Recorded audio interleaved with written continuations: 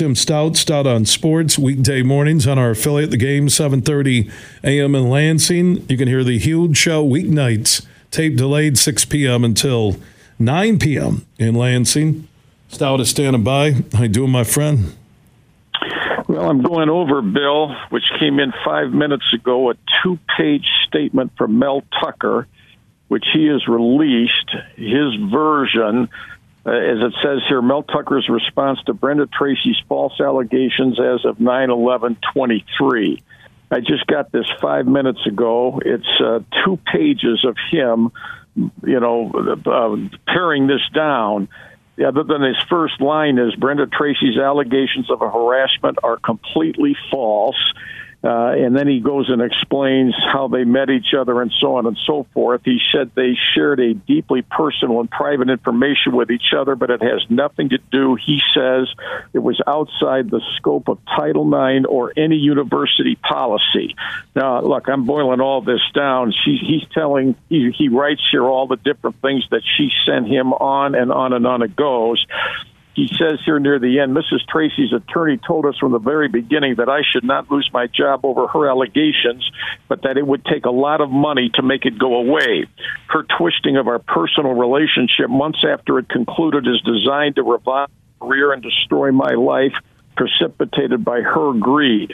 One of the most absurd allegations by Mrs. Tracy is that if our relationship and associated facts went public, only she would be harmed, not me. And as the world can see, quite the opposite is true. And then he has another comment that he ends with talking about how proud he is of his team and so on and so forth. Whether this is going to be a soap opera, Bill. I've been around this thing 54 years. This baby's going to be the soap opera of soap operas before this thing is all said and done. And if I had a nickel for everything I'd heard in the last 4 years, most of which is just hearsay, and cannot necessarily be proven, let alone repeated, then I wouldn't have to keep working the way we've been working on stuff like this. And how this play, he says here as well, he says in the first paragraph, he says the proceedings initiated by Mrs. Tracy are devoid of any semblance of fairness for any matter of this importance, and the university's hearing scheduled for October 5 and 6 is so flawed that there is no other opportunity for the truth to come out. That is why I share some truth with you now. And then he goes into detail as to how they met and what she was doing at Michigan State and so on and so forth. So that's the latest statement from Mel Tucker, 2-page statement. Personally, I would have stood in front of a camera or done a sit-down interview with somebody so the visual is out there of his passion for saying he's innocent. And, now here's what's interesting in the soap opera part of this, Timmy, that you just mentioned. If what he's saying is true, then you wonder, does he get his job back? No, I don't see that in any way, shape, or form. I agree. I agree with that. It'd be a buyout, though, if he is exonerated in this hearing. One second, David Gregory, attorney and sports agent in studio, Tim, told us something. You said that the school gets the pick. How does it work now in the hearing? Well, the Title IX office essentially picks the Michigan State Title IX hearing officer, right? And it has to be a qualified person, but the regulations don't go much further than that. But the university essentially does pick the hearing officer. So then that's where he's saying that it's flawed on him getting a fair hearing. We're reading into why we haven't seen the statement from Tucker, but Tim, David Gregory, one of our legal insiders, sports agent, Bullrush Sports, saying that they got to pick who. So it does seem weighted towards Tracy of what Mel just alluded to. How about this sentence? He says, well, I am saddened by Ms. Tracy's disclosure of the sensitive nature of this call. Let me be perfectly clear. It was an entirely mutual private event between two adults living at opposite ends of the country. She initiated the discussion that night, sent me a provocative picture of the two of us together, suggested what she may look like without clothes, and never once during the 36 minutes did she object in any manner, much less hang up the phone.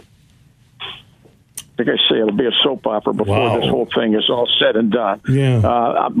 I don't know where this came from. I mean, what the news people just said, have you seen this? That it just came in, titled Mel Tucker's response to Brenda Tracy's false allegations as of 9/11/23. What I'm wondering, though, Bill, and you hear more of this today, is anyone else going to come forward? Because in a lot of cases like this, when one person alleges or charges something against another person, fair or unfair, accurate or inaccurately, that tends to bring more people out of the woodwork. It could be in politics, it could be in, movies, celebrities, that type of thing, let alone any other public figure. I don't know that that's going to happen, but I think there is a sense that possibly could happen. And if it does, is there credibility to it or not credibility to it? But, in the court of public perception, as you know, I mean, his ship has sailed. Where the university is going to come out this relative to $77 million left on his contract, obviously that's going to be a huge issue. I've read his contract carefully, and I mean, I think it makes it absolutely perfectly clear how the university can avoid paying him anything, and I think that's one reason he's been suspended without pay. I think they believe that they don't owe him anything from this point forth heading into this October 5th and 6th hearing. But there, as you know, there's a lot of criticism amongst others in the athletic department and the university today, the way this whole thing has been handled and why it has gone now, as opposed to how it could have been dealt with far earlier than this. So what's your, Tim, you're there in East Lansing. Tim Staudt from Staudt on Sports on the game, 7:30 a.m., huge show, tape delayed weeknights at 6 p.m. until 9 p.m. in Lansing. Well, what's your, off of what you know is fact right now, what's your criticism of the way Michigan State has handled this Tucker situation, if there is any? Well, I think where they're going to receive criticism, I mean, I can only go by what Alan Haller, the athletic director, said yesterday. He said he was aware of it in December, got a final report July 25th. So then, therefore, the question became, well, then why are you waiting until October 5th or 6th for the hearing? Why did it take so long when perhaps this could have been adjudicated much earlier? The other thing you got to divide or have to assess here, Bill, are all the side stories that people tell you about. Well, this guy doesn't get along with this one, or these two were together, or this happened here, or this is what provoked this, on and off. That's going to be an ongoing, what I call soap opera, because I think you're going to have a number of charges moving forward. That bye week, there will be more attention to Michigan State football October 5th and 6th in some ways than there would have been at the game, because everybody's going to know what came out of his hearing, if indeed it's held on October 5th and 6th. That's a ways off yet. That's 3 more games that they have to play with an interim coach with him out of it. But as you know, these types of stories change constantly. And already today we've had several things. And now with Tucker's response here of his own initiative, people will judge this one way or the other, decide whether he's on to something or not. But clearly, his relationship with diversity is completely fractured. He almost admits that, because he says his is the reputation that's destroyed his career. He says, I've been ripped from the team that I love without any meaningful opportunity to tell my side of the story other than this press release. I am incredibly proud of the outstanding group of men on the team, and my heart aches to be sidelined. I ask everyone to consider carefully the undisputed facts outlined and reserve judgment until the full truth comes out. That's how he ends it. He says one of the most absurd allegations by Ms. Tracy is that if our relationship and associated facts went public, only she would be harmed, not me. And as the world can see, quite the opposite is true.